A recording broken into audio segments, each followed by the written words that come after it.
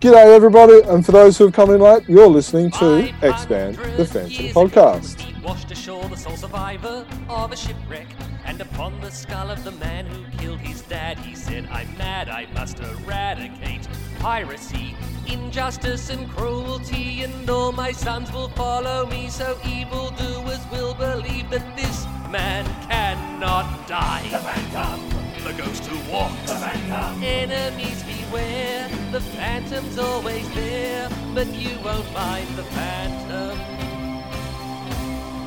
He finds you. Hello, we are the Chronicle Chamber team, and this is Expand the Phantom Podcast. Our website is chroniclechamber.com, and you can also contact us via our email, which is chroniclechamber@gmail.com. You can subscribe to us via YouTube, iTunes, or the various Android apps. Now, we were originally going to discuss something else, which we were quite excited about, but over the weekend we heard the sad news that Team Phantom and Phantom writer Claes Remifi sadly passed away. And so we had to change our minds, we had to change what we do, and we had to pay tribute to a man who has left such a huge impact on our lives, and also on the hero of the Phantom as well. So first of all, I hope all the family and all the friends and family, our thoughts and prayers are with you in this great loss. And what follows is a bit of a chat amongst four of us guys, and as we pay tribute to a person who has left a huge legacy. So my name is Jermaine, and today I am joined by not one, not two, but three guys. How are you all going? Well, Jim, thank you. Not too bad, Jim. Saddened by the news, as you've said, and it's an absolute tragedy that someone so young, I'll say that, at the age of 66, it's far too young. And I know I'm supposed to be the old man of the group, and I'm closest to that age, but all of us can see it from where we are. So, it's too young. Only just retired, Claes, and unfortunately not getting the chance to enjoy his retirement. So sad news indeed. Yeah, that's the real kicker. You retire and all of a sudden this happens. Yeah, it's very unfortunate, and but we wish all the best for his family at the moment. Mm. And Mikkel, as thank you for joining us. We wanted you on to be able to give us, Claes does come from Sweden. You are our Sweden resident Chronicle Chamber, I guess you could call it. So how are you going? And thanks for joining us. And what were your thoughts when you heard the news? Yeah, thank you for having me. Yeah, I mean, it's really sad because I met him a few times, and he's a great guy. And to the Phantom, I mean, the hero we all love, he has been huge, especially for the Team Phantom, but also for the dailies and Sundays. So yeah, it's a huge loss for the community, and of course a huge loss with a person that is too young. Yeah. Now we do have an interview with Claes, which was done by Paul Andreas Johannesson. I believe it was maybe about a decade ago. Sadly, we never got a follow-up interview with that. It will always be one of my regrets. Now, also in our episode, in our Expand the Phantom podcast episode 110, so that's about 80 odd episodes ago. We had our top 20 Phantom influences. Now, Dan, you and I both had him in our top 10. That's how much we rated him. Stephen and Mikkel, you weren't. I believe you gave us your top 20, but I don't believe we talked about it in the podcast. Would you rate him in your top 10 as well, for both of you? Well, he'd have to be. His work speaks for itself. He's done close to 300 stories. His, lack of a better word, his fingerprints are over stories that have permeated, 3.5 decades, is it? Did he start in the 80s or the 90s? 1984. 1984, so 3.5 decades. He's got to be in a top 10 in regards to important Phantom, or people important to publishing the Phantom, or writing the Phantom, or in the Phantom world. and he was part of the Brains Trust that helped that.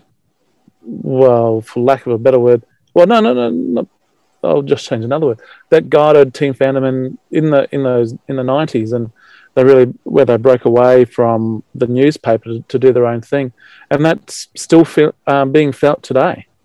Hmm. So, what about you, Mikkel? Would you have him in your top 10?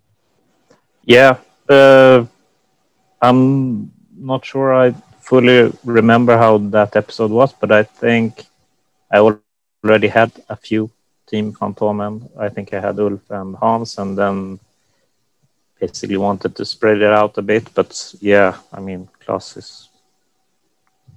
Yeah, he should be there. Yeah. I think I had him at 6. In looking at the list, I had him at 6, and Dan had him at 8. So, you know, quite easily top 10. So what we're going to do now is we're going to have a little bit of a discussion, kind of go through the history of Claes, just to kind of touch base, kind of for those who are not fully aware of who he is or the influence that he has on our character. This will kind of give you a bit of an idea.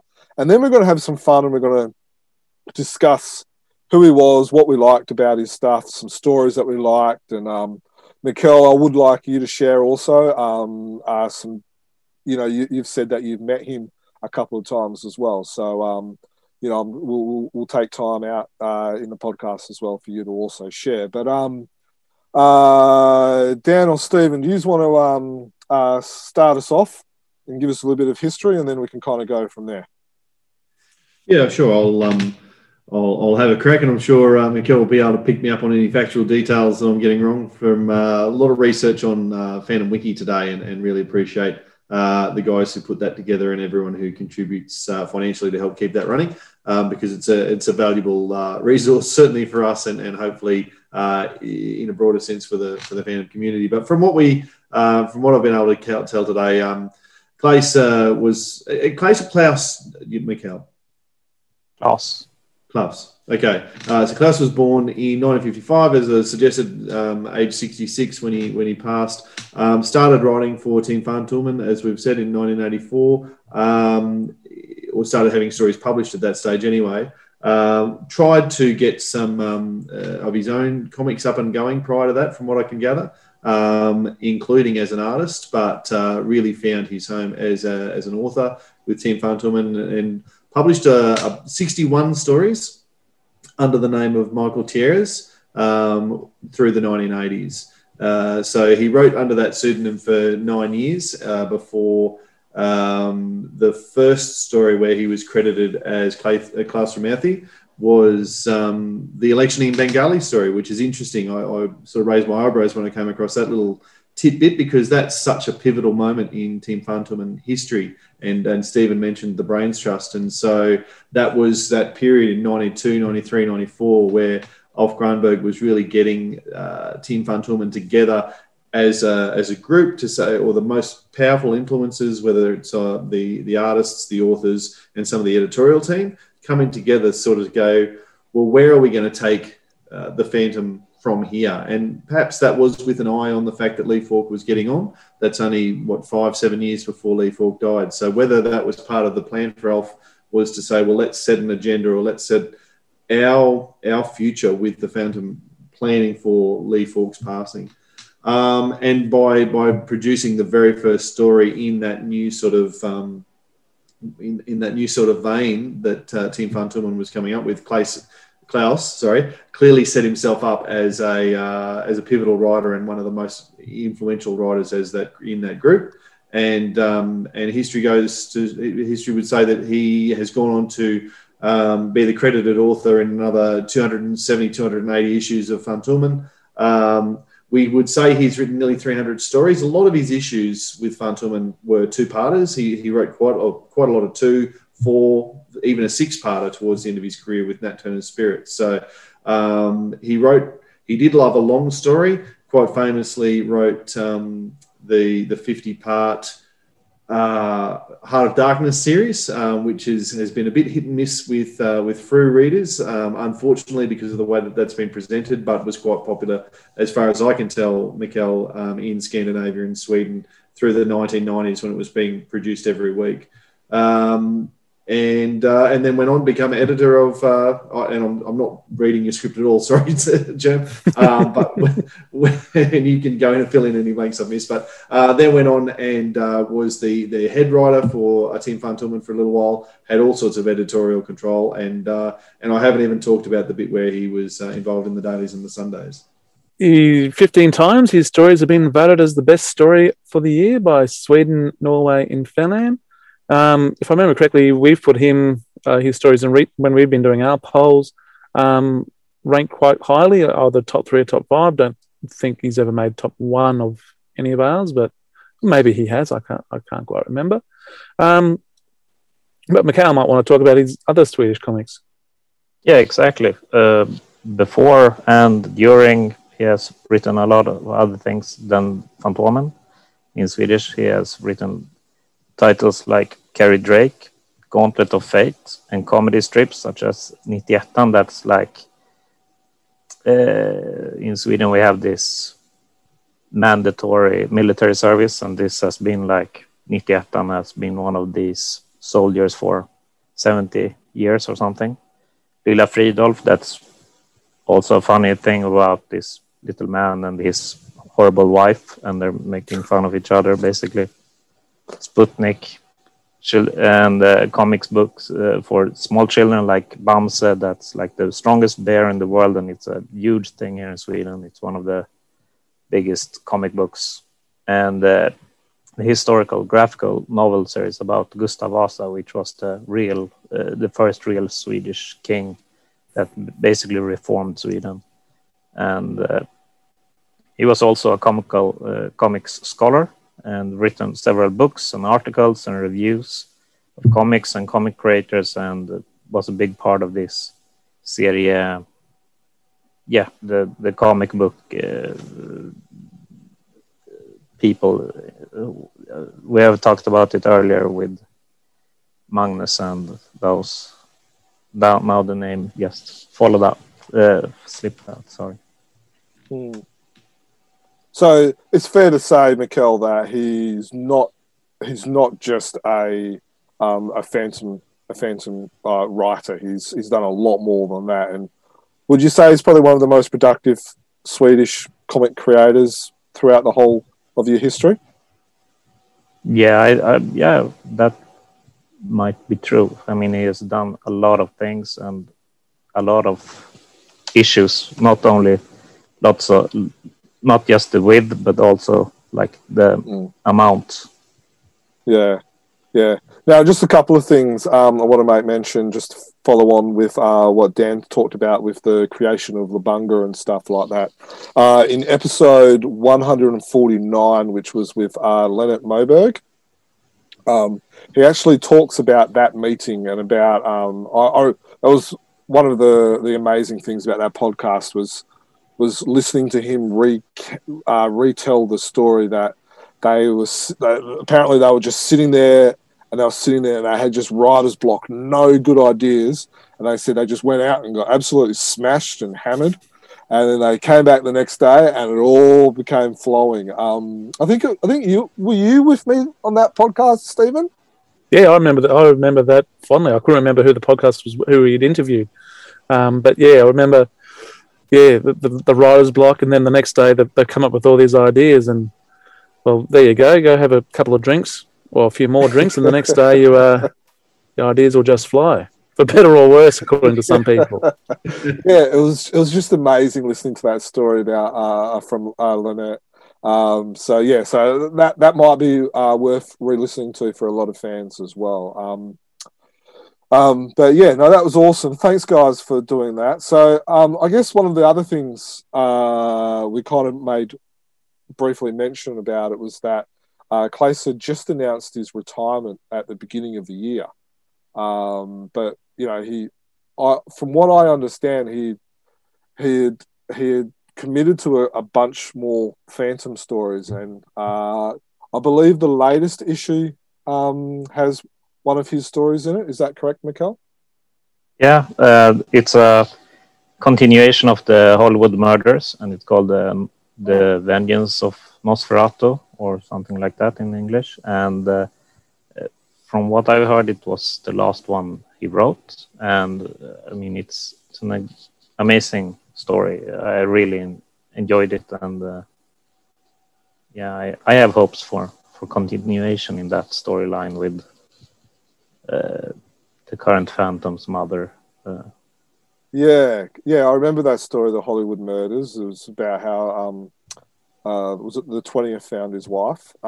Now, we can confirm, we have been in communication with some of the people that are a little bit more knowledgeable than us in this area, that there are 4 more stories that Klaas has written that are yet to be printed. So I guess, and I believe one of them is the 22nd Saga story. Maybe 3 of them are the 22nd Saga. So I guess that's something that we've still got 4 more stories by Klaas, and I look forward to hearing your reviews from them, Mikkel, and I look forward to reading them in our own free comic as well.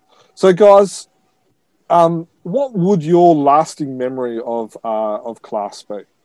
Mikkel, as someone who has actually met him, do you want to start us off?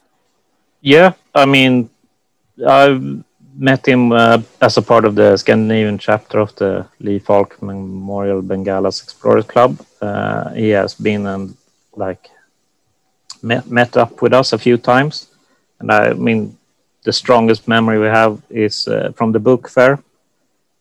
We had 1 hour planned, and then we were going to dinner, and everyone was so excited, and especially Klaas.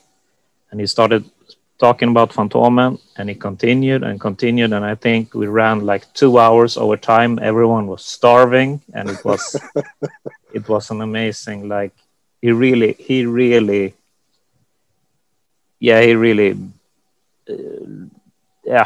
was so engaged, and it was an amazing talk about the Phantom. And I think we talked a lot about this election in Bengala, how they sat down, he and Ulf and the other ones, and they were like, what the Phantom has it too easy as his animal companion. He's friends with the president. He has his whole Bandar army.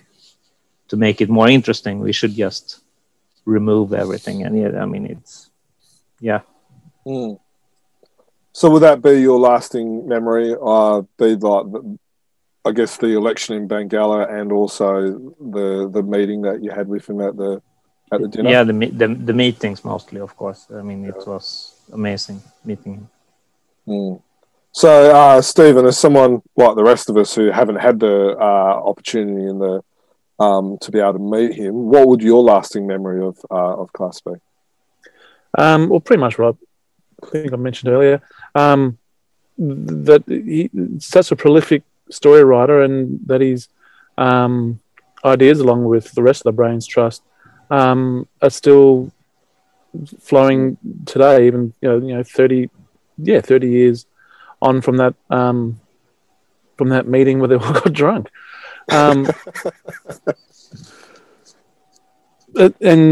Just my last memory be prolific, and there is a huge, whether you like the stories or not, they're fairly well crafted. They're very, very well put together, I would say.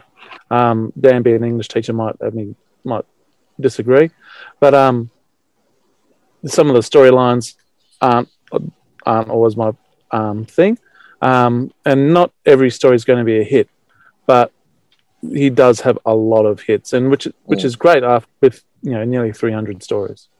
Yeah. Dan, what about you, mate?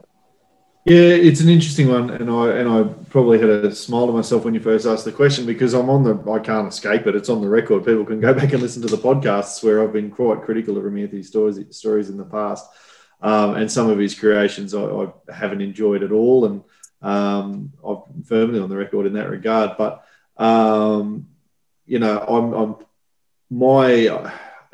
guess like yourself and like Stephen, we've only known Clay through his writing, and so you can't really know the man in that sense. So my memory of him, or what I'll think of when I think back about him, yes, the volume of stories that he's written. It was interesting when I went back today. I thought that, and we'll go through our top 5 stories I think later, but mine tend to be from earlier in his career, in his writing career, and certainly under the pseudonym of Michael Thieres is probably some of my favourite stories.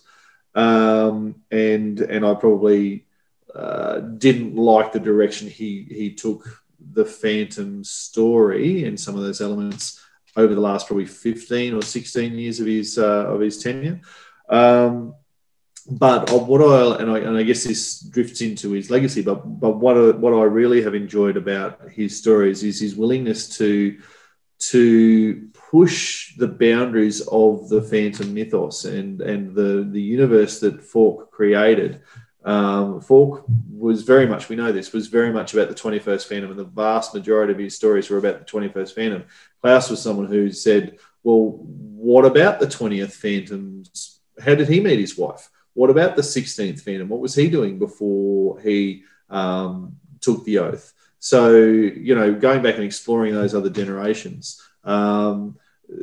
Joe and when I first started listening to the podcast, it was yourself and Joe, and I remember Joe in particular not liking the historical stories, and a lot of those are Klaus's. And people who liked the historical stories will probably have a really fond memory of him. People who didn't so much like those, less so. So when someone, and Steve sort of said this as well, when someone's written as many stories as he has, not all of them are going to be crackers, but some of them are, and some of the best Phantom stories by anybody were written by Klaus. So you've got to acknowledge that, I think. Yeah, no, definitely. To be honest, I probably agree with everything that you said. That I like his earlier work, even though I thought I liked how he pushed the boundaries. I didn't always agree with the boundaries, like with the stories about the Phantom Gladiator and the Phantom Crusader and the I think they call it the Phantom Myth or something like that. I did not like those stories at all. And I'm on the record for saying that I think we should just scrap them all. But he added to it. He makes you think, go, well, maybe the Phantom is more than 400 years. Could he be more than 400 years? We know the ring is from, the first century. So what happened to the ring before the 1500 years in between that? Could have been worn by another vigilante, or so there's a lot of extra questions, and I love the fact that he was able to add to the Phantom, and I think he's definitely left his mark on the Phantom. I think better than worse. We might not always like the Sandal Singh, cue our favourite image. But with he's definitely, and he's also made the 21st Phantom's life a lot harder than probably any other writer as well. And that might be maybe my lasting memory of Klaus. If I had to choose one, it'll be making the 21st Phantom's life harder. And every writer should do that, because then we get to see how he fights out of it. Yeah, and it's not just the Sandal Singh or even the election of Bengala. There was also, he was involved with the Diana's Crisis storyline. I'm not sure. Do you guys remember that storyline? What was the name of it? Diana's Crisis? Yeah, it was when Diana actually left the Phantom and she disappeared. She took the twins and just disappeared. Do you remember that storyline, Mikkel? I do, and it's not one of my favorites. No, it wasn't one of my favorites either. But again, he made the 21st Phantom's life difficult. Yeah, that's true. And and I think it was Diana was poorly written in that storyline. But I thought the idea of, so basically for those who haven't read it, I can't even remember what Thrill Issues it is. While I'm talking, could someone quickly Google that or Phantom Wiki that? So, what was it called? Diana's Crisis. So basically what had happened is Diana had a moment when she was like, do I really want my children to be brought up in this type of world where, they're going to be trained, then they're going to basically awaiting for my husband to die, and then one of my two children are then going to take the legacy, and there's going to be this circle. And so she was questioning herself, and I guess we all have those moments when we question our life decisions, and we have those moments when we see our children, could I do better? Could I bring them up in a better world? Could I make better decisions? And so there was a lot of self-doubt in Diana, and it was I think one of the reasons why it was so poorly accepted was because I didn't really like the way Diana was written, but it also was spread over about 30 issues, but there was like 4 or 5 parts, and they were spread quite far away. And so he actually didn't write all of them. He only wrote one of them. I was just going to say, also, do you want to go through the 5 parts, Steve? And that might be the reason why it wasn't written too well either. Well, what I've got here, I've got part 1, The Mysterious Wreck by Magnus Setter. I'm going to take a guess. Yep. Then Klaus does part 2, Diana Disappears. Part 3 is The Search for Diana, which is a Tony DePaul written story. He also does parts 4 and 5 with Diana's Dilemma and Night of the Phantoms. What 3 numbers? Was 1414. Yeah, part 2 is 1415. Part 1425. Yep. 1428. And part 5 is 1441. So from about 2005 2006. There you go. So if you haven't read those, dig them out, and you can kind of see what we're kind of talking about there as well. So thanks for digging those out, guys. So I guess kind of following on, and some of us kind of did talk about it, is for me, if I had to put down his legacy, it will be adding to the Phantom, but also making the 21st Phantom's life more difficult. Do you guys see anything like, what would you say that his legacy will be? Is there anything else you can add to that, or agree or disagree with?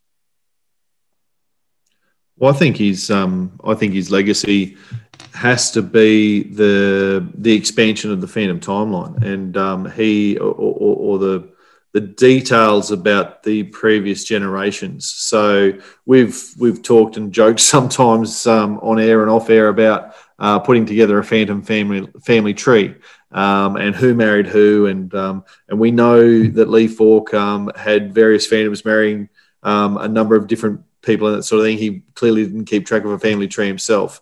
From what I can understand, Klaus is someone who did try to put that family tree together and then fill in some blanks. And I suppose if anyone ever had the time and the energy to completely map the Phantom's family tree from Christopher Standish back in 1535 or whichever date you choose, then a lot of those names would have been filled by Klaus Ramanthi. So then for that to me, that has to be his legacy, because then that gives a much firmer skeleton, or a much more fleshed out skeleton, to continue the metaphor, for other writers to work with. Yeah. Mikkel?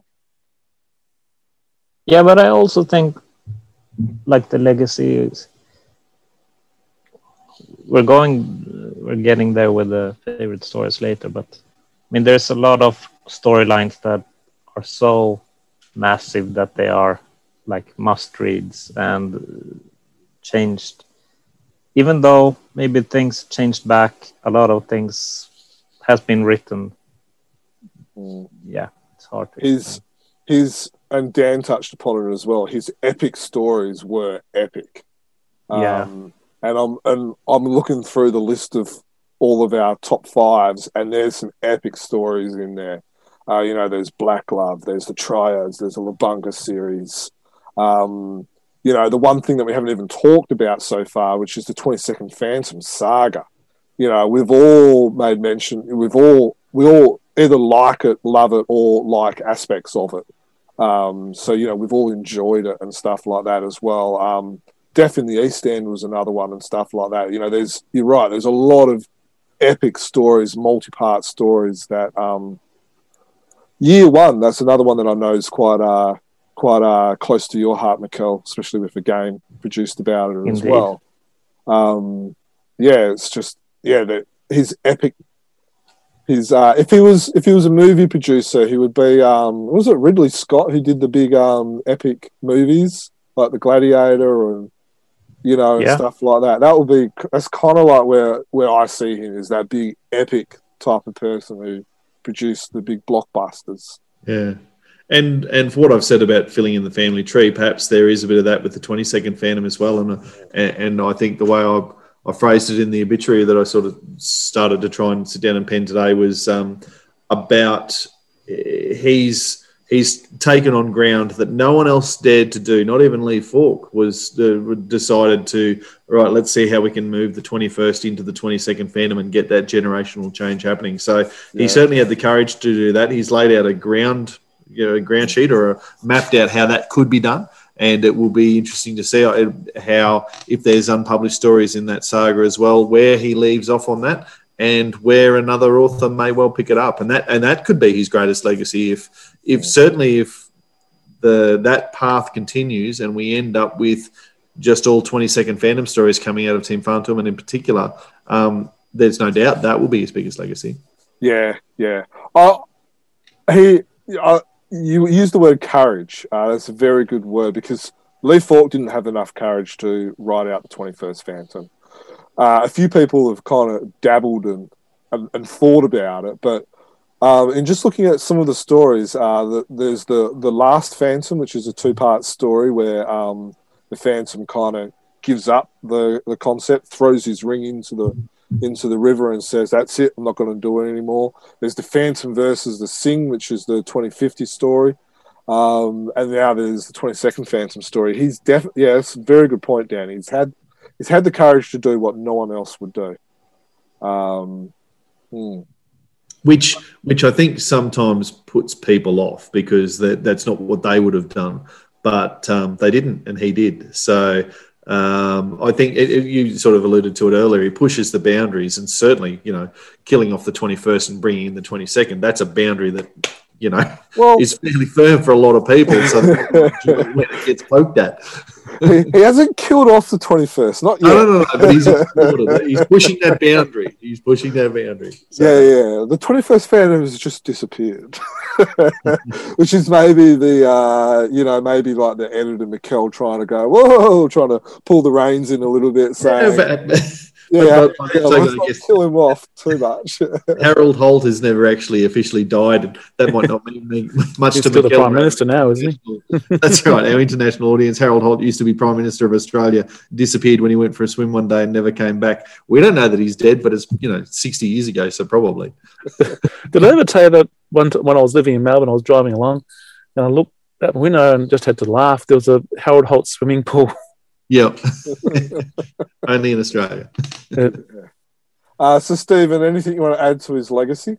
Nah, I think we've covered it all. Yeah. All right. Well, while we got Stephen, do you want to, while you're there, do you want to tell us?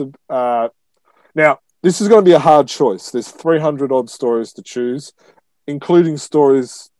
Now, I believe, like what we said before, there's 4 stories that have yet to be written, published in Phantom Man, and there's, as we found out today, Dan, we were talking about it, is there's about 15 or 20 more that we haven't even had published in the Frew comic yet either as well. And I believe Grange Wallace actually did the cover to one of the stories, which I believe was the man with the silver nose. And I believe that, is that right, Mikkel? That's a story that's created by Claes? Yeah, and that was during this 2020, right, with all almost all reprints. That's a multi-part story that took up most of the non-reprints issues.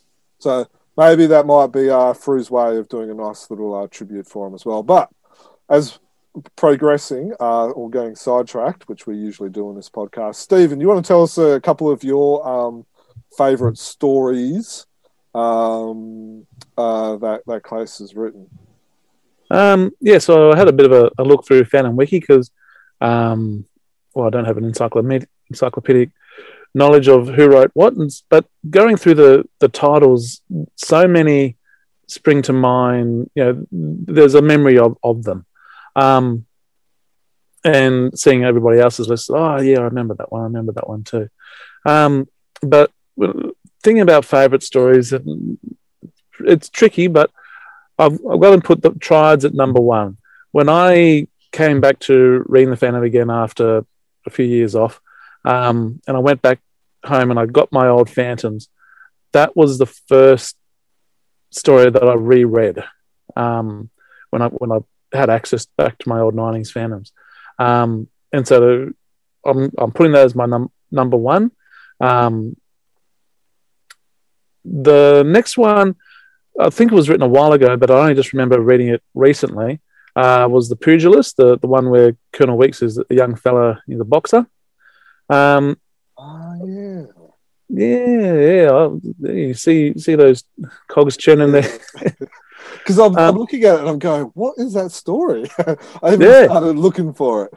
Well, the way I did this is when I read through the names, what sprung out? What didn't I have to go and reread the synopsis or go pull out a comic? What were the stories that I could remember? And so these are the top. I think I've got 5 here, and some of them are being published recently, rather than all the way back. But this next one, The Phantom Man or Myth, this one springs out for me for 2 reasons. One, I've got a page of original artwork of it, which is Saviuk. It was the first page I ever owned, which is great. And there was the reason why I got that page was it made me laugh. There was a bit of a chuckle there with Devil. So that's what I remember about that. I just remember enjoying it. It gave me a little chuckle in parts and that sort of thing. A recent one, and this story exceeded my expectations. When this came out in for a couple of years ago, I thought, what the heck is this? The Butterfly Man? Like, that doesn't sound like a great character or a great storyline or something. But then I read it and I thought, that was bloody good. I want to read more about the Butterfly Man. I thought that story really opened itself or lent itself to having a backstory about this Butterfly Man who, this leading crime figure who, as far as I can aware of, is first time the Phantom, well, the first time we've read about it in a Phantom comic, but could he have been, what's the word, puppet master? Could he be behind, pulling the strings on a few things in the background, but the Phantom just didn't know who the bad guy was, and now he finally confronts him. I think that had so much that could happen with it. There was so much potential with it, and the story was great. I couldn't believe that I really enjoyed that story. I remember that you and I think we both put it in our top in the 2018 best of. Yeah, it was definitely not best of for whatever year it was in. So 2018. For those reasons, it surprised the heck out of me. It was. Yeah. I'm going to go back and reread it, and hopefully I'll have the same reaction. The election saga from the 90s, being that's when I was starting to, I had the paper around, and so at the end of the week, collect my pay and go straight to the comics and buy the comics. So was happening around about the same time that I was first buying the comics. And of course it caused confusion, a little bit of confusion, because, you got Lawaga, and then all of a sudden he's not. And then once you got your head around that, you could enjoy it for what it was, which was a different take on the status quo. Not to everyone's liking, but it provided some great stories. So whether you like it, that they've changed, and talk about Phantom Lore in another podcast. But they provided some interesting stories where you said the Phantom, he's got it hard, he's paying to a corner. How do we get him out? And I'd probably my last one, my number 5, for the sheer size of it and the sheer attitude to get it done. 300-page story.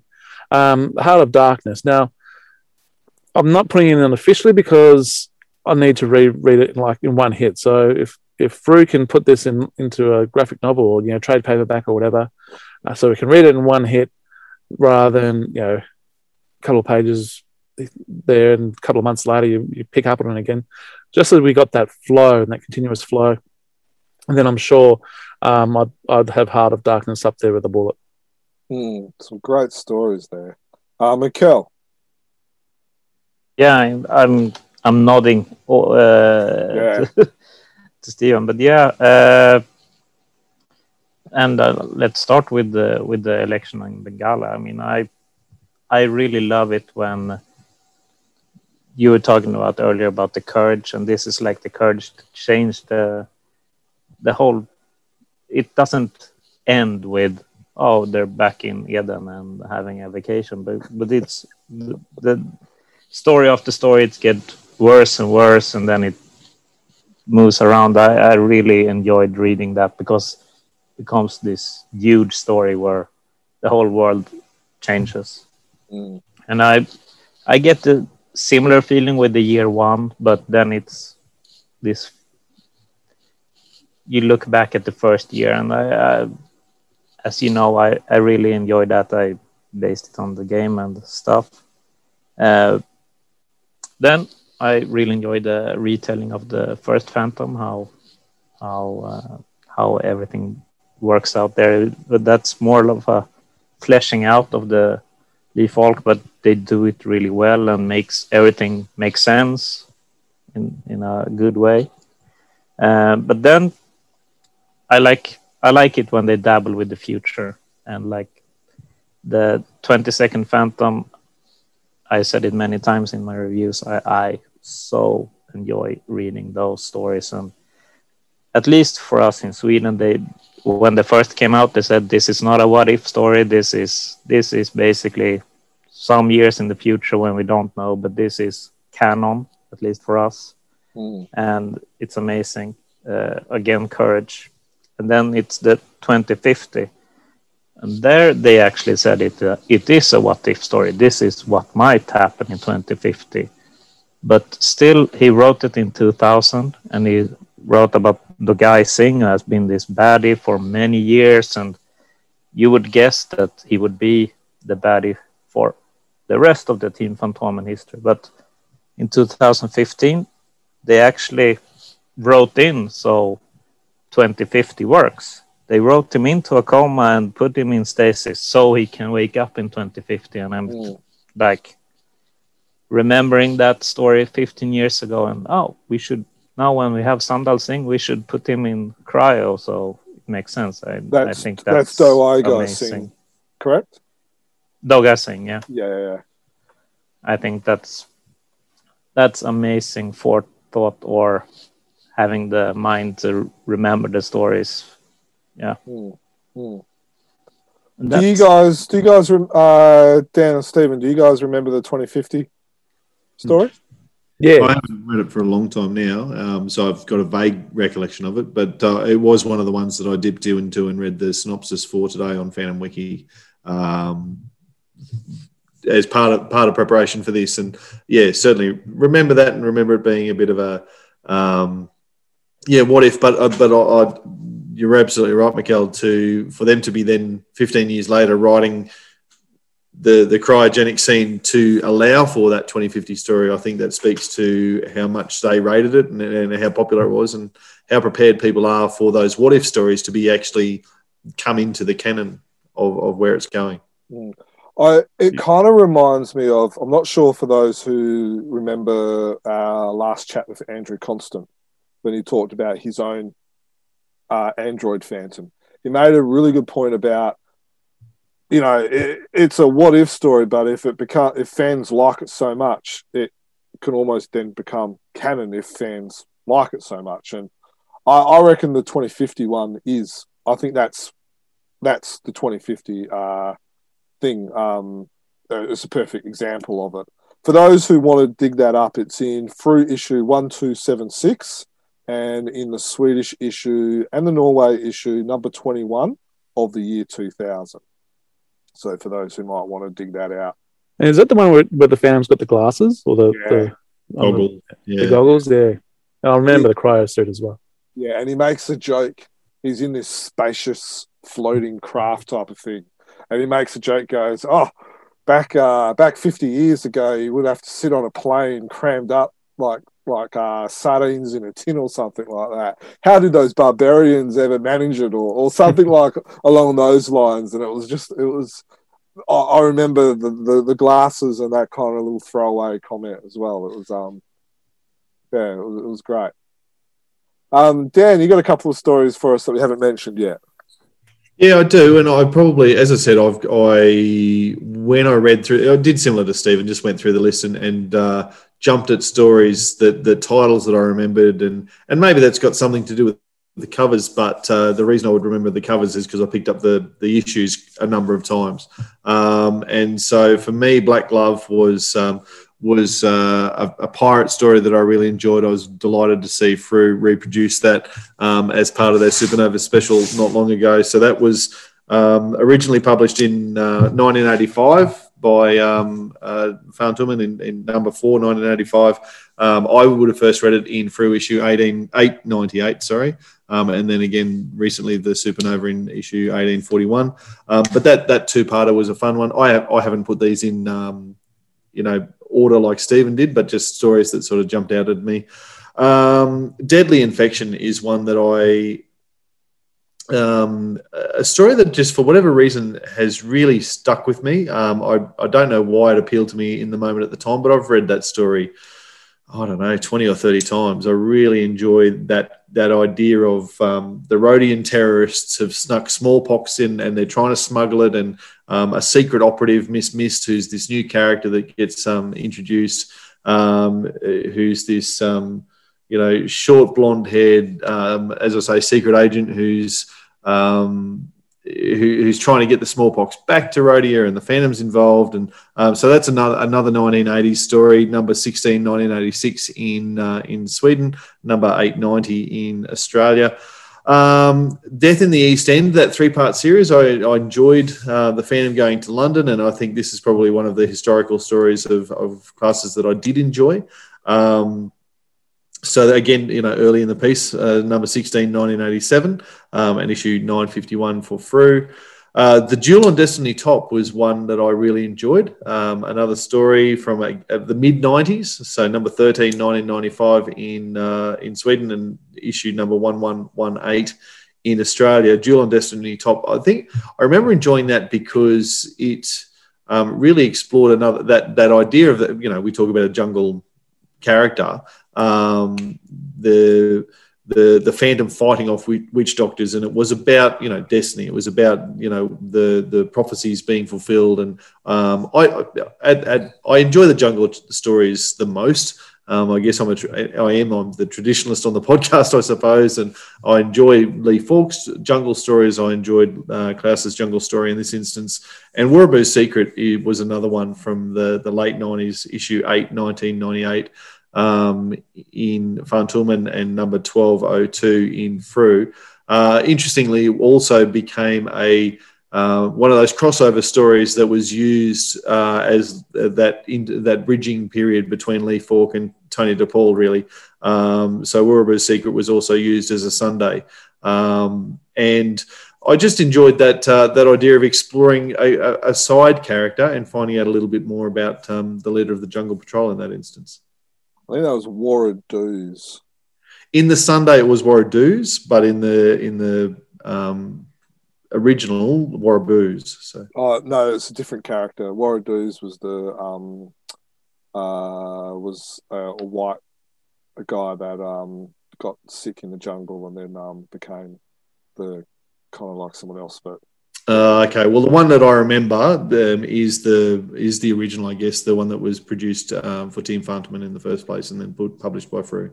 Yeah, I actually almost put that in my list as well because it was like we were talking about. It's a perfect example of the Phantom or of Class adding to these characters and stuff like that. Where what you find out a little bit about, he's got a son, he's got an ex-girlfriend, and then also in Stephen's list he talked about it with the pugilist, which was Colonel Weeks as well. It's another example of learning about these characters that that Lee Falk never explored. Colonel Wirrabaree just turned up out of the blue. Colonel Weeks was just always there, but and the same as in the Triads where he added to their legacy. They're great. They're great options, and definitely East End. That's an amazing storyline. I've read that so many. I have to go back and reread that one because it's not ringing a bell for me. But you're all talking about it, so I better go and reread that one. Do yourself a favour, Stephen. Reread it. It was 3 issues. What numbers we're looking at?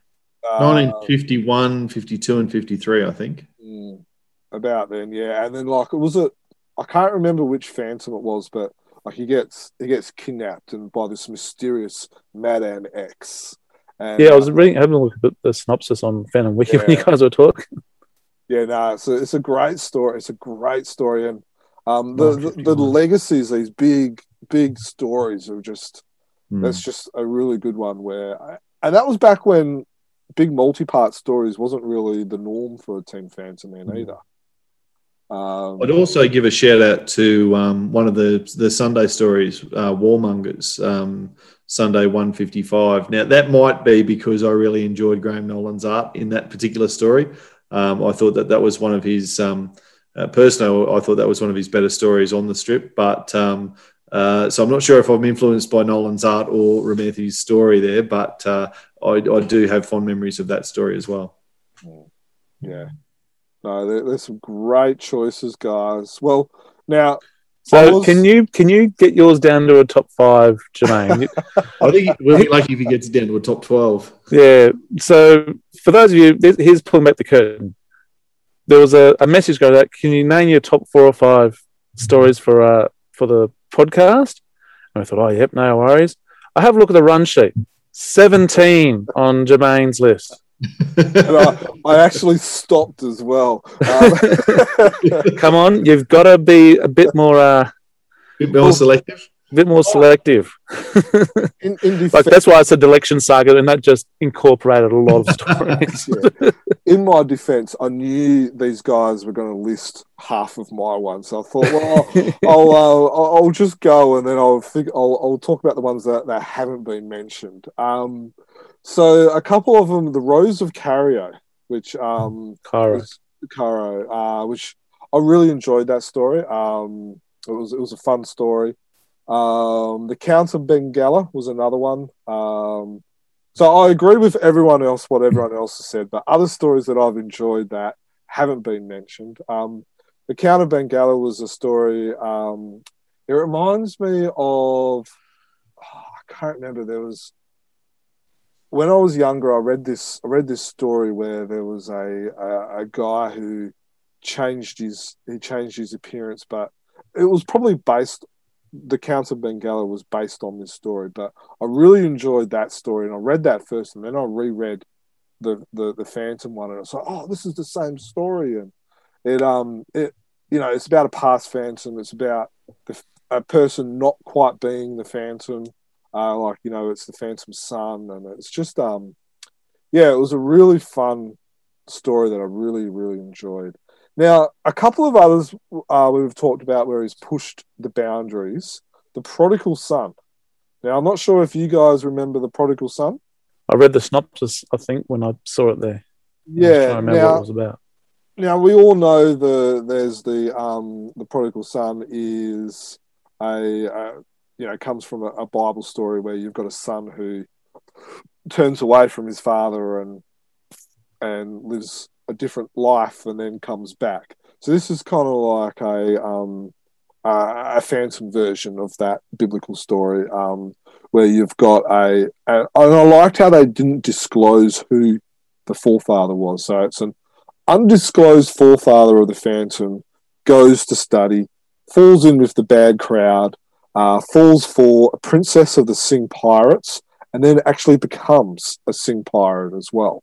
And then he sees his dad get murdered, and it changes his life. And then he becomes the Phantom, but he still wears the what do you call it? The tattoo on his inner thigh and stuff like that. So it was. I'll just pick out where the numbers came from. It was 1292 for free, which was in 2001, and then in Sweden and Norway, it was number 9 in 2001. It's a story that I guess where he's pushed the envelope again. He's it's kind of something you would never expect to be able to read, but it blew my mind. It was like, whoa. Do you guys remember that story? I'm looking at my list. Apparently, I've got 2 copies of it, so I should go back and read it. I certainly don't remember it as clearly as you do, Jim. Yeah. What about you, Mikhail? I mean, I remember reading it 20 years ago, and I remember having. It really made a mark, but now I don't remember if it was because I really enjoyed it or if I was horrified. But I really remember the story. Yeah. And I also remember that someone that in a few issues later, someone sent in a mail to the editor that was in the club pages where they actually did their research to find out which Phantom it could be. Yeah. On Phantom Wiki, they've got it that to an unofficial theory published in number 19, 2001, the Prodigal Son is the 8th Phantom. So I remember reading that as well and thinking, that's why I get into the Phantom, because I really enjoyed the lore and that you could do this kind of research. Yeah, and it showed the humanity of the Phantom. And that's one of the things that's important to me about the Phantom, is that not, and we see it even in today's where it's like, oh yeah, my dad did this, but I don't want to follow my dad. I want to do my own path. And, we're talking about humans here with all their frailties, with their shortcomings. And, maybe the 7th Phantom wasn't the best dad, and this was his way of rebelling. And, we see it even Lee Falk did it with the 3rd Phantom, where he didn't want to be the Phantom, he wanted to be an actor. And, it showed a human element to my hero, the Phantom, and I like that.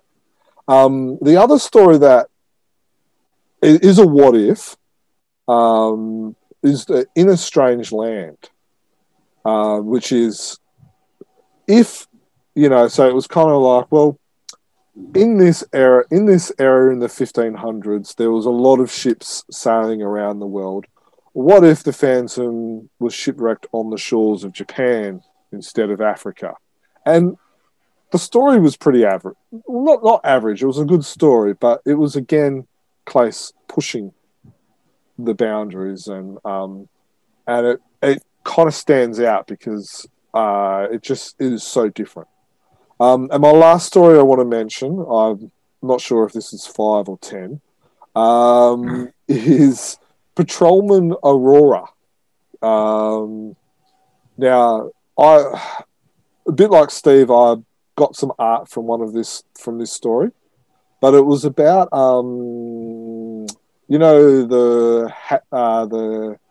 which Phantom was it that married the Hatner witch, Heloise? Do you guys remember that one? I know what you're talking about. I don't know which Phantom was. I mean the 15, 16, 17 Phantom. Yeah. No, sorry, it wasn't that one. It was Natalie of Navarra. So that's the 6th.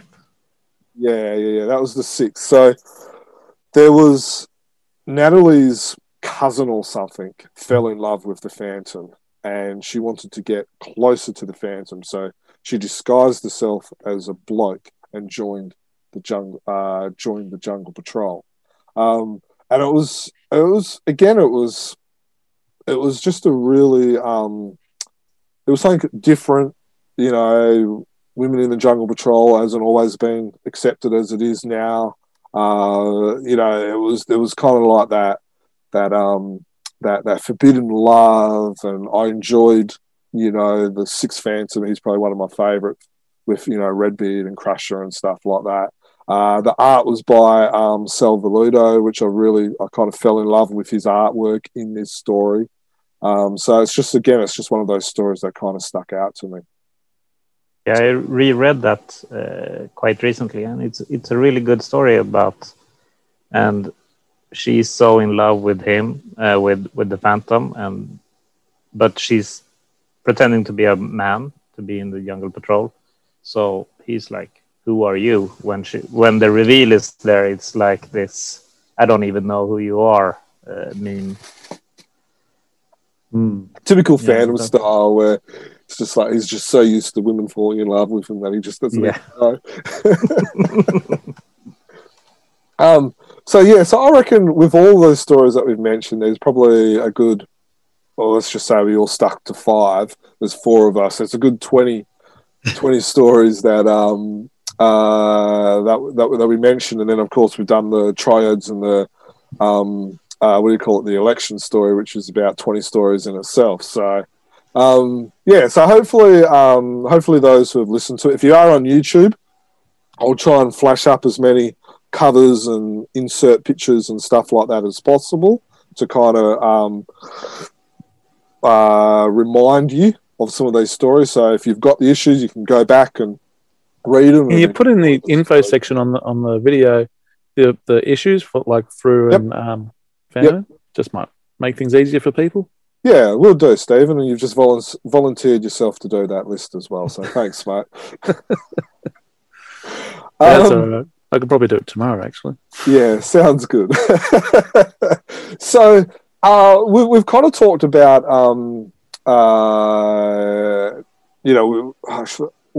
we've talked about some characters that he has created, and we've talked about a whole heap of them in there. So, I guess, guys, if you've just got 1 or 2 characters that he's kind of created that's stood the test of time, that's stood out to use, that you've got a good memory about, if you can just quickly fire off some of those.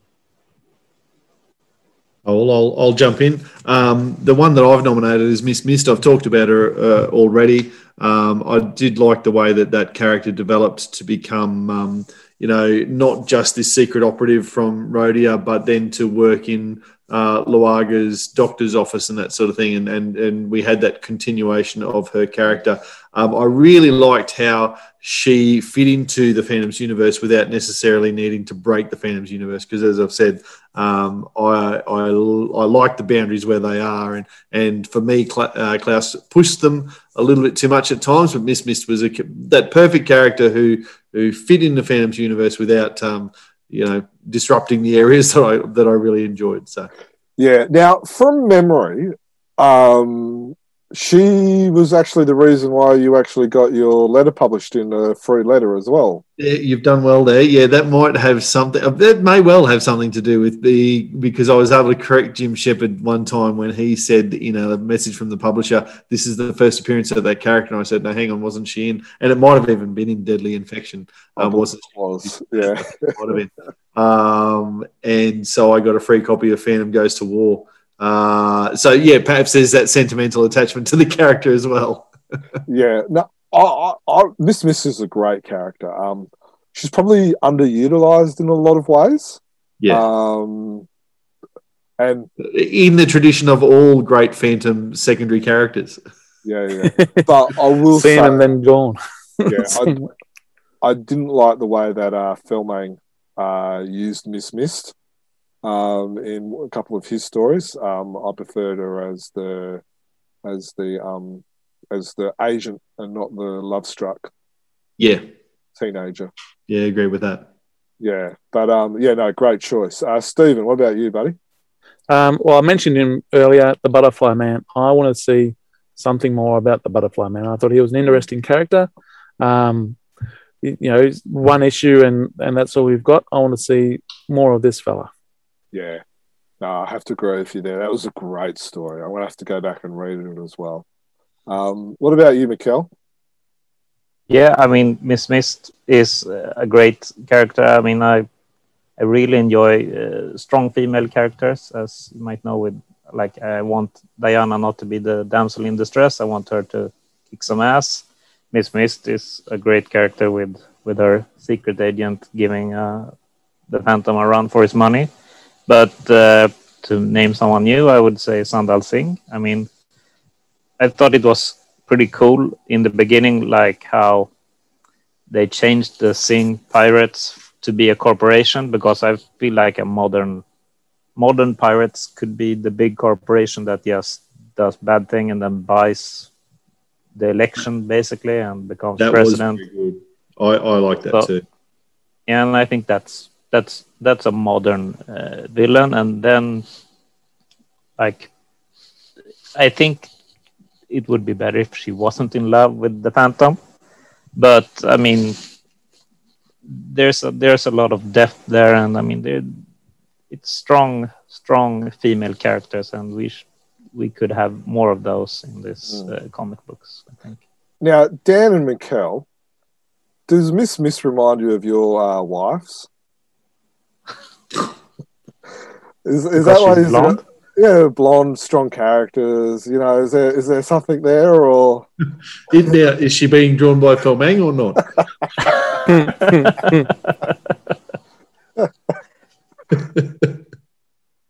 And I'm not going to say where that answer would take my answer.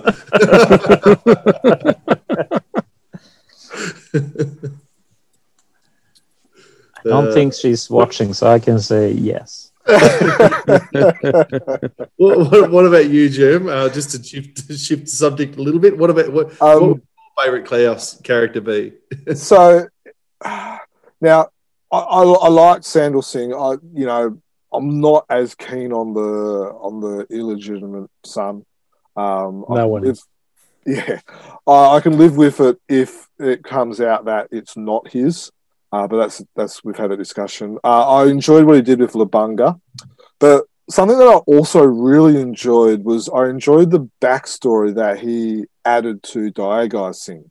Now, I'm not sure if you remember, it was about 2010, I would say at a guess, where there was that little ongoing saga about Daigai, the rise to power. And I'm not sure if you guys remember that, but Daigai Singh was always your cardboard cutout bad guy. You know, your token bad guy. He was, everyone loved to hate him. He was he was that type of guy.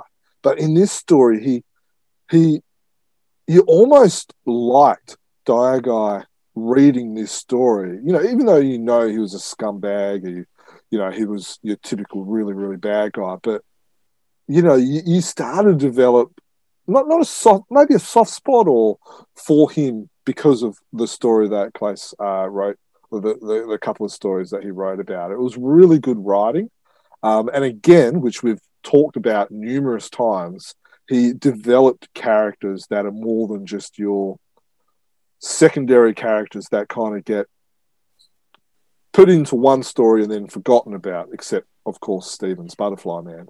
But yeah, so that was something that I really, really enjoyed. And it was a character that he didn't create, but he added to and kind of made him his own. So I really enjoyed that. I actually didn't realise that he created Labunga. Well, I guess it was him, Team Phantom Man. Labunga first came into it in that election in Bengali part 1, didn't he? So that was, it's a close story. Whether it was a larger editorial team who put the idea of the character together, but he's certainly credited with being the writer that introduced it. Yeah, he was, and that's probably because, like I said before, the election story was happening around about when I was first reading it, and was getting confused with the newspaper or Forkism and Phantom, and So I just thought Labunga might have been a Fork creation, just in that confusion and all that. It was around when I started reading The Phantom and getting really, really addicted to it, I guess you could call it as well. And I believe it was around with you as well, Mikel. And it just hooked me. Just this, this fact like, oh, wow, his world's turned upside down. It was riveting reading. I enjoyed going back through and reading all the back issues and, trying to dissect all, the clues. I enjoyed it that much that there was a group of 5 of us. It was me, my brother, and a couple of others that we loved this story that much that we actually started creating our own comic called The Death of Labunga. Because it was something that had hooked us that much. And we would read and devour the latest story, and we were like, oh, man, we don't have the latest story, on the latest issues, not about Labunga, it's about something else. And it was just, it was a good time, like, learning about the mythos of the Phantom during all of the upheaval.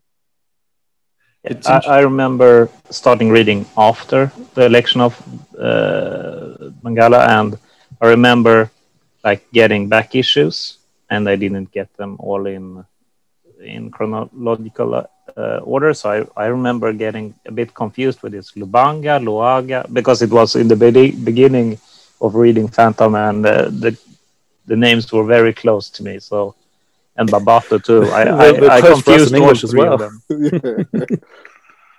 Yeah. It's interesting because I'm only a few years older than you guys. I was in year 12 and first year uni when that Election in Bengali series kicked off. And I remember at the time hating it because I was old enough to have had embedded in me. No, I did. I really didn't like it.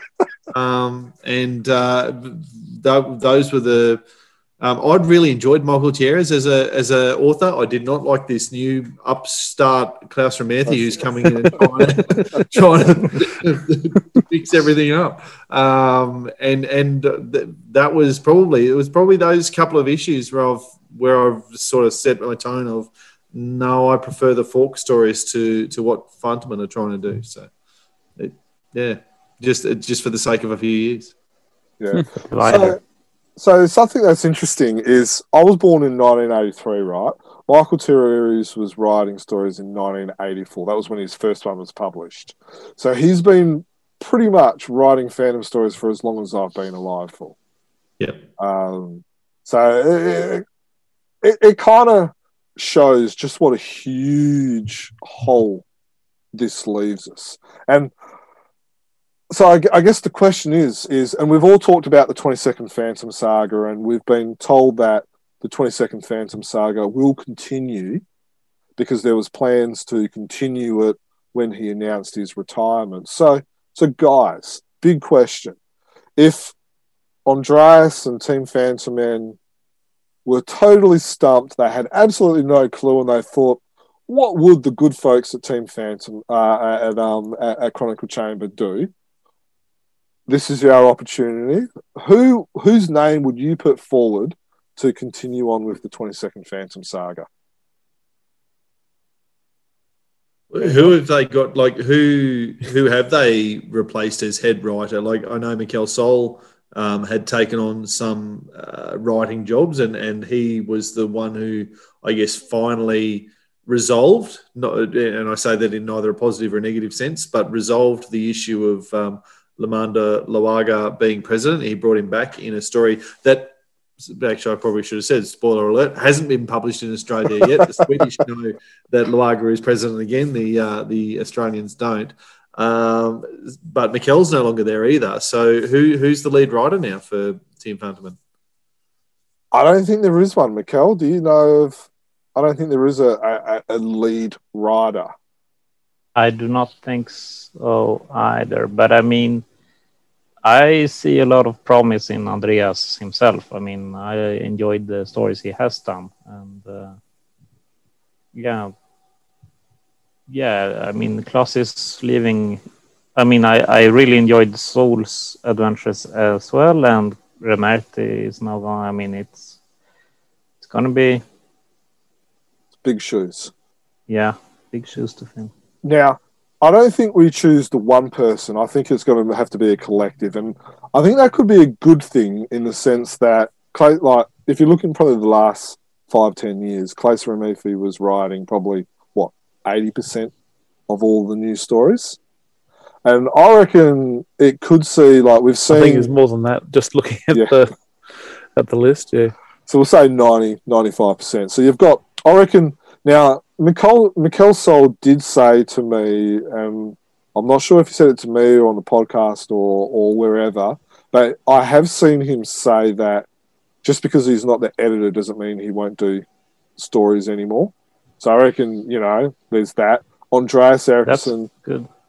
Andreas Eriksson, which you've said, I know he's written a couple for Team Phantomen, and he's got a couple that have been purchased for free, which I believe we might see one in the next couple of months as well. But a couple of names that there was also the new writer who wrote a story this year as well. He used to work for Team Phantomen. What was his name, Mikel? Yeah, what was? I'm checking it now, but I remember the story. It was the one with the Ras Ghul treasure. There is an article on our website. It hasn't been published by Frew yet. But another name, Mikel's going to find that name while I continue talking. Another name which... sorry, Steve? Well, I'm just going... Well, what I've been doing, I've just been looking at the writers over the last, say, decade, who they got in their hand at the moment. And there's a Carlson, there's a... That's the Habbink. one, Carlson. Daniel Carlson, yeah. There's a Jacob Habbink. I don't know if that's how you pronounce it. Mikel Sols, we've said. Spey, I don't think we've mentioned him.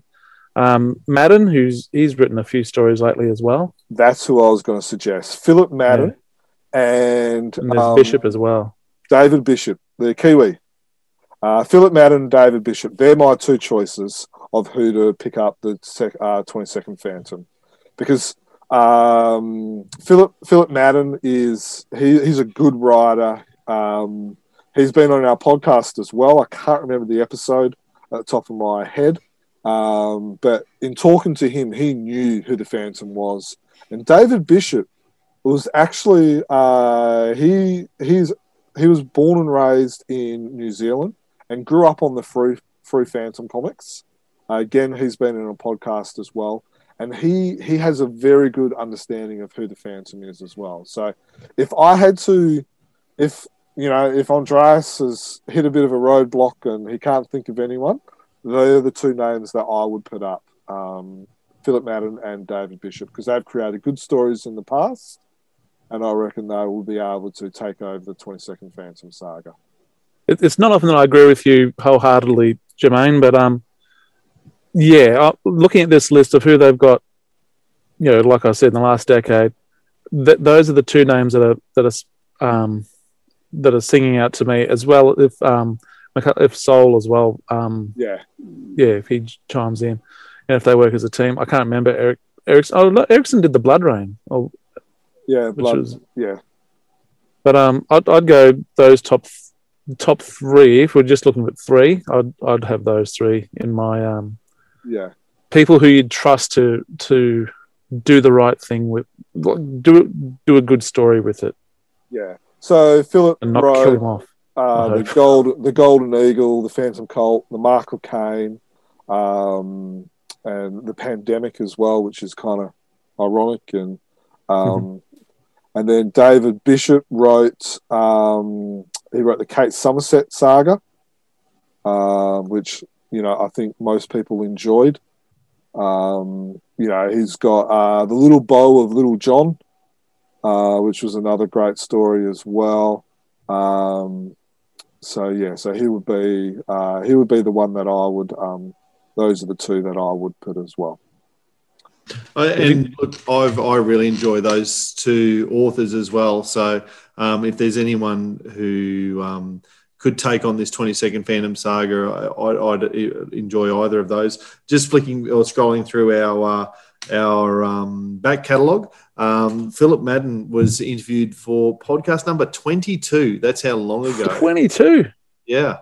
I remember actually doing that podcast with. That can't be that long ago. Would have been one of your first ones, I think, Stephen. It's certainly well before my time. So, no, but I can't find David Bishop, but I'm sure he's in there somewhere. But just a quick scroll through hasn't really. But if they either of those guys take up the mantle of the number one writer, I'm sure we'll need to get them back on. Hopefully, they're a bit.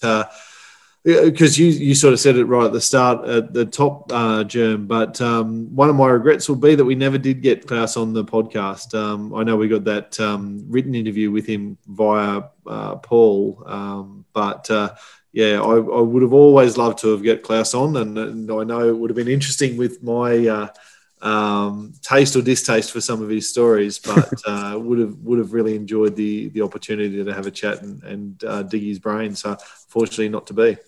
Yeah, it was episode 117, David Bishop, so a little bit more recent. But in saying that, we're up to episode 194, so it's still quite a while ago. Some great names, some great ideas. What about good old Tony DePaul? Reckon he'd have a crack at it? Yeah, I reckon he's he would be the proper law. Yeah. There was no reaction from Dan. I was thought. Yeah. Sounded a bit like Dan. Was that Dan doing a bit of ventriloquism or something like that? No, I was just trying to work out how that might work, where he's doing the proper stories, but also doing the made-up stories.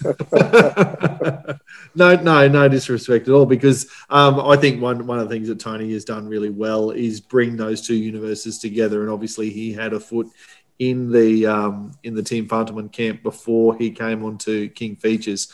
And in fact, we should say Klaus had a significant role in, and I think I alluded to it right at the very beginning, but Klaus had a significant role in keeping the Phantom newspaper strip alive once Lee Falk died, because I think we would look back, with the benefit of 20-something years hindsight now and say, well, it didn't look like King Features had a plan for when Lee Falk died. As I sort of said with the Brains Trust and Alf Grunberg, they did have a plan and a thought for what might happen. And I think Klaus and Tony DePaul between them. But I wouldn't be surprised if Klaus had the whip hand, if you like, in that period, to keep stories appearing in the newspaper strip while King Features worked out what next. So they're really, we can't probably underplay the role that Klaus had in keeping the newspaper strip. Didn't miss a beat. Whereas if it had taken a week off, a month off, would it have even come back? How easily could it have died then? So I think we owe Klaus a great debt of appreciation for that, if nothing else. Yeah, and it got better. What they did, they made the strip better, and it's probably at its healthiest since, dare I say it, maybe the 70s or the early 80s. At the moment, it's at its healthiest. Yeah, you could certainly make a fair argument for that, for sure. So as you can tell, we might not agree with everything, and we've talked about some areas that we don't agree with what Klaus did, but it is fairly evident, and I hope our listeners have identified that we do rate what his legacy, what his imprint, what he's left us with the character has. He's had a huge input in our lives in the Phantom for the last 35 years. So if you're listening to this and you're enjoying all these memories that are coming back and these stories and it's like, oh yeah, I remember this, I remember that, and stuff like that. And if you were like, oh, I would like to be able to pay tribute or anything like that, if you've got some memories or some contributions that you would like to be able to pass to us, please do. They can be written, they can be an audio, they can be a video. We would like to be able to put something together, whether it's another podcast or even just a little video clip or even just an article. If you've got something that you would like to contribute, please do. You can email us at chroniclechamber@gmail.com, or we are on Facebook and social media, and you can always hit up one of us as well on social media as well if needed. Now, Mikkel, before I go, is there any other memories about Klaus that that that you would like to share with us before we close the podcast? I would rather restate that. I mean, he was very passionate about comic book writing and especially about Fantomen, and just a great guy. And yeah.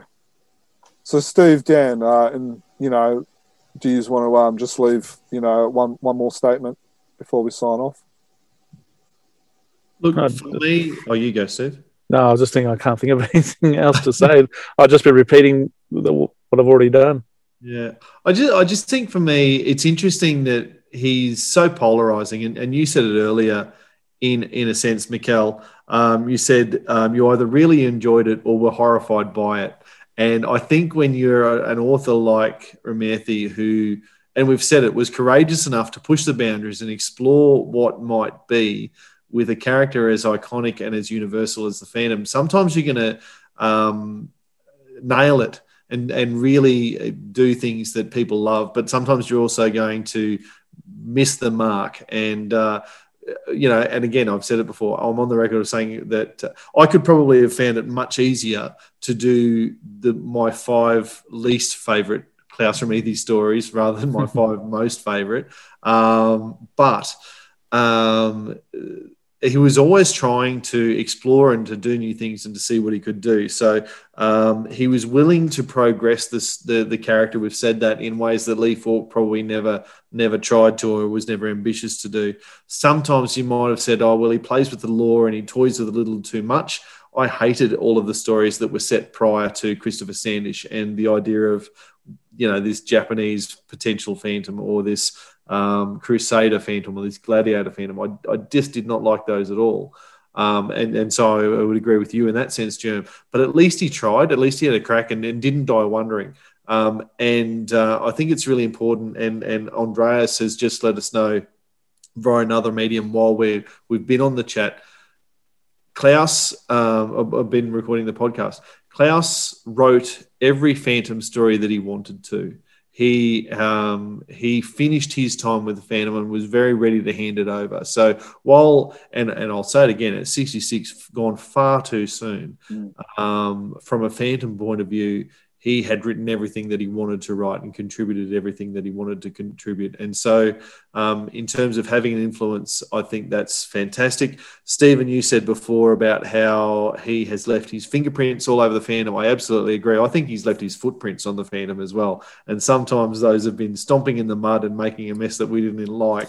But sometimes those have been just, this is new parts of Phantom lore and we love it and we accept it. And I guess that speaks to your point, Germ, about the fans at the end of the day decide what the law is because they vote with their feet, so to speak, and what they buy and what they love. So you cannot underestimate the influence that this man has had on the character, for better or for worse, and mostly for better. There's no doubt about that. So, I've really, as I say, I've been on the record many times of disagreeing with what he's done, but I've really enjoyed this opportunity to walk down memory lane and explore his full career and see how much good there is in it, and how much better we are as a Phantom fan community for the stories that he's been able to create. Definitely. Now, I'm glad I didn't ask you to say 2 lines. Sorry. But no, what you said, it's, they're very good. They're very good words. They're very moving words. He's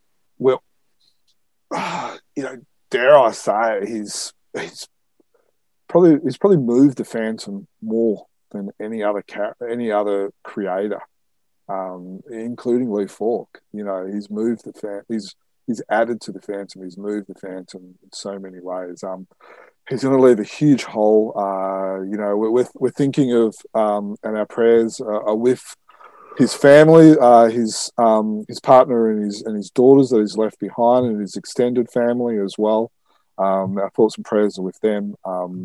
We're sorry that you have to go through this, and I guess just be proud that he has touched a lot of people's lives, and not just immediate family, but he's touched people's lives in all around the world. You know, there's people in Brazil, India, North America, Australia. You know, totally opposite of where he grew up.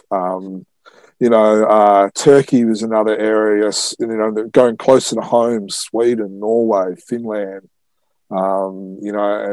And Central Europe as well, like that. He has touched a lot of lives. A lot of people have read his work, have been touched by just his Phantom work. We're only talking about his Phantom work, let alone all the other stuff that he's done as well. On behalf of myself, you know, thank you, Klaus Ramifi, for what you have done. Not many people get the opportunity to leave as big as a legacy as you have, and you have. So thank you. Yeah. All right, guys. Well, I really appreciate you joining us, Mikkel. Thank you. I know it's in the middle of the day. You've probably missed out on family activity time and stuff like that. And I really appreciate you joining us tonight. Thank you for having me. It's been an honor.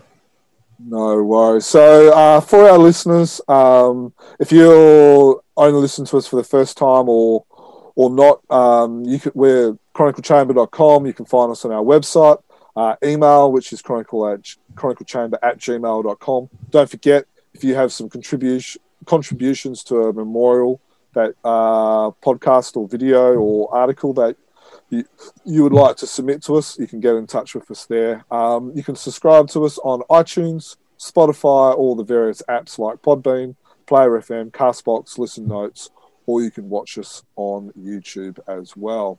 Now, for myself, thank you for listening. Thank you, Klaus, for your legacy. Dan, Mikkel, and Stephen, thank you for joining me in this celebration of a great life. From myself, happy Phantoming. Happy Phantoming. Happy Phantom. Yeah, happy Phantoming. RIP Klaus.